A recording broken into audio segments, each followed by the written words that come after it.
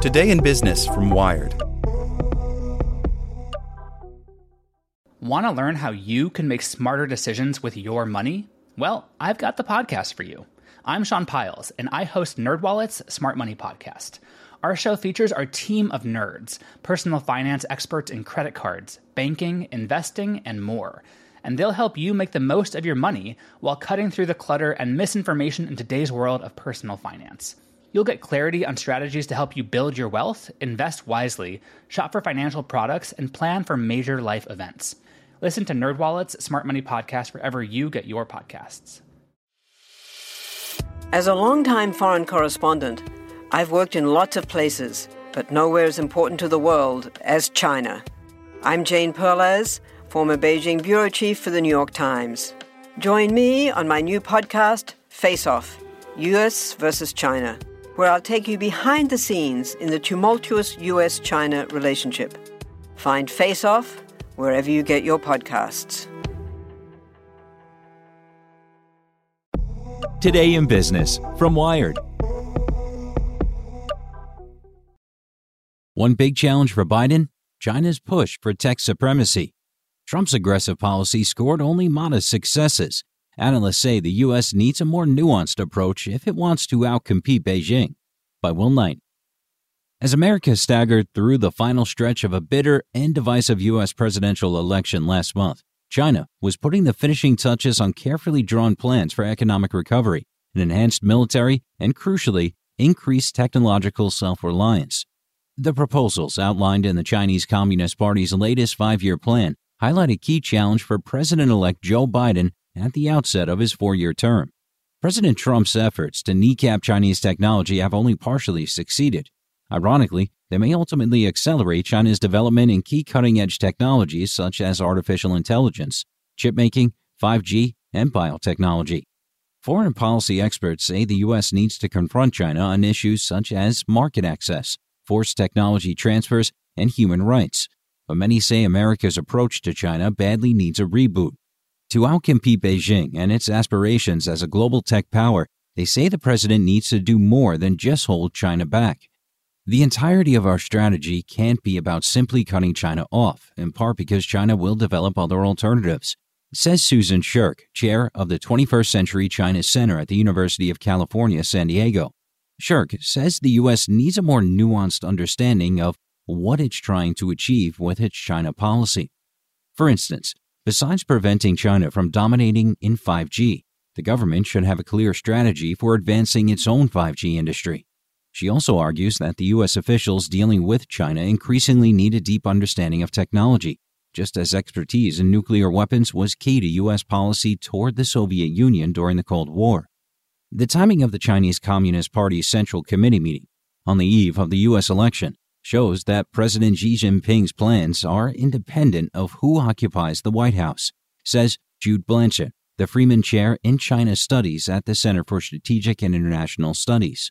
Most of what we do is about countering China, but most of what China does, it's not about countering the U.S., he says. It's about China pursuing its own strategic objectives over the longer term. The Trump administration has dealt aggressively with China on trade as well as technology. The administration ramped up sanctions on the Chinese telecommunications giant Huawei, which is seen as a threat because of its leading role in supplying 5G hardware and because of supposed ties to the Chinese government that make it a security threat. The latest sanctions, imposed in August, bar the export of chips made with U.S. fabrication equipment and software to Huawei, a maneuver that effectively cuts off the company's supply of cutting-edge processors for devices such as smartphones. The U.S. has also succeeded in persuading some European allies to remove Huawei's technology from their wireless networks. The Trump administration's record on other Chinese tech issues is mixed. In October 2019, the administration restricted exports to Chinese AI companies, which it accused of supplying surveillance technology used for repression of Muslim minorities in Xinjiang. The administration's assault on Chinese-owned video-sharing company TikTok, based on questionable claims of security risks, led to a forced sale to Oracle and Walmart that has since devolved into a confusing mess. Restricting Chinese companies for acquiring chips with U.S. technology has only deepened China's commitment to spend big to advance its own chip-making capabilities. The OECD says the Chinese government invested more than $200 billion in its domestic chip industry between 2014 and 2018. That was already set to grow under Beijing's Made in China 2025 plan, which calls for 70% of chips to be produced domestically by that year.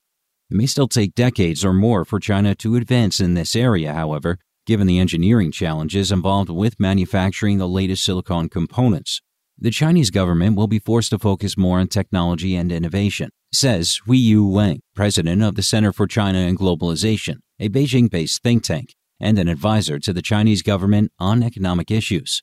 Wang says China has to advance technologically to boost its citizens' standard of living, and will seek to increase trade and cooperation with other countries, even if the U.S. remains hostile. Artificial intelligence, big data, the internet, 5G, those things are powering future growth, he says. A big question for Biden is whether he will double down on current restrictions or loosen them and adopt a more subtle approach. Those on both sides of the political divide increasingly agree that a more assertive approach towards China is needed. Years of policies aimed at encouraging China to open its market, change its policies on technology transfer, and abide by international norms on human rights have apparently failed. Even so, there is a consensus among many experienced China hands that the U.S. needs to be more strategic. The steps they've taken have been almost entirely defensive, says Anya Manuel, a former State Department official and co-founder of Rice, Hadley, Gates, and Manuel, which advises businesses on foreign policy. Despite an acrimonious presidential campaign and election, Biden is likely to find bipartisan support for efforts aimed at challenging China in technology.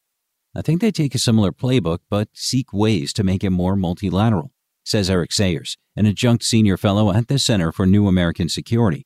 Sayers says this could, for instance, involve coordinating chip export controls as well as manufacturing alliances with Japan, South Korea, and Taiwan.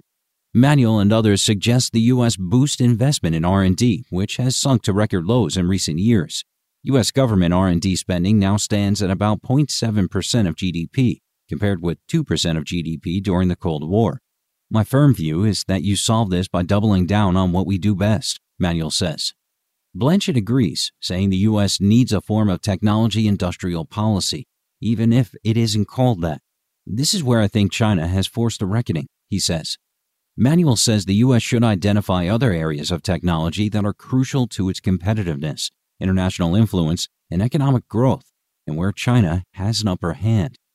She singles out financial technology as an area where China has innovative fintech giants like Ant Financial, and where U.S. companies are hampered by competition from incumbents and existing financial infrastructure that China lacks. If the U.S. and the West don't allow really innovative fintech companies to flourish, we're going to have another 5G moment on our hands, Manuel says. Like what you learned? Subscribe everywhere you listen to podcasts and get more business news at wired.com/business. Want to learn how you can make smarter decisions with your money? Well, I've got the podcast for you. I'm Sean Piles, and I host NerdWallet's Smart Money Podcast. Our show features our team of nerds, personal finance experts in credit cards, banking, investing, and more. And they'll help you make the most of your money while cutting through the clutter and misinformation in today's world of personal finance. You'll get clarity on strategies to help you build your wealth, invest wisely, shop for financial products, and plan for major life events. Listen to NerdWallet's Smart Money Podcast wherever you get your podcasts.